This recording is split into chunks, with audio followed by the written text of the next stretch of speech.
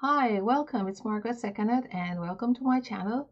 So today we're going to continue with the 12 animal signs and their outlook for 2022. Especially this time we're going to be focusing on the rat. So for any of you guys born in this year's as shown in the slide, you were born in the year of the rat. So what's in store for the rats for the year of the water tiger?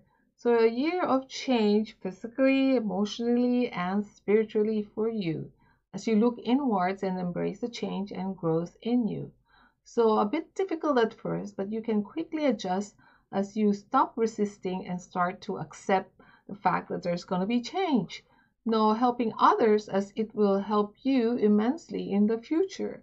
A lot of times, if you start focusing on yourself, you might get a bit more down, but focusing on others and helping there might benefit you in the long run. Who knows? You might need them in the future. Okay. So you'll be defining new values of who you are.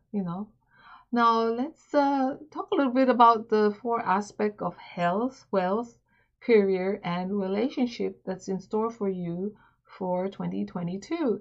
Now, health-wise, yeah, just be aware of your surroundings and what you're doing, as there is a propensity for you to get hurt.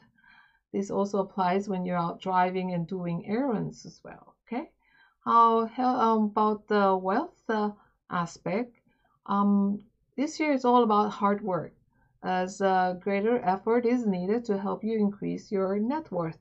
As they say, no gain, no pain, no gain. So for those of you who are creative and innovative, business venture might be feasible for this year and worth looking into.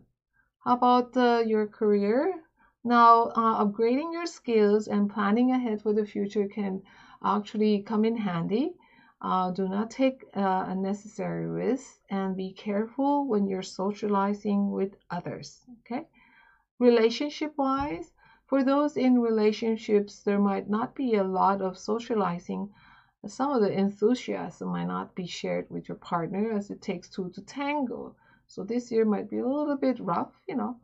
And for those single rats, might be a bit more preoccupied with your career instead and work instead of meeting someone new. Okay. So anyway, for those of you who are interested in the Flying Star energies and knowing where they are in each sector of your home, to get a copy of our 2022 annual Feng Shui calendar for the Flying Star Feng Shui forecast of the year of the Water Tiger. Not only will it have information on the good and bad Flying Star energies of each area of your home, but also a date selection chart for each month, which you can actually schedule, plan, and select the best dates for your important events in 2022. So just go to our website for more details and to purchase your own PDF copy of our 2022 annual Feng Shui calendar.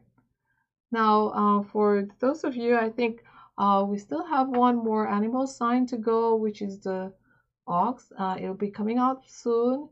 And for those of you who have enjoyed my videos, please like and share them with your family and friends who might also be interested in Feng Shui and astrology as well. And, thank you so much. I do appreciate your assistance on this. Now it's, again, thank you for watching. And it's Margaret saying bye-bye for now.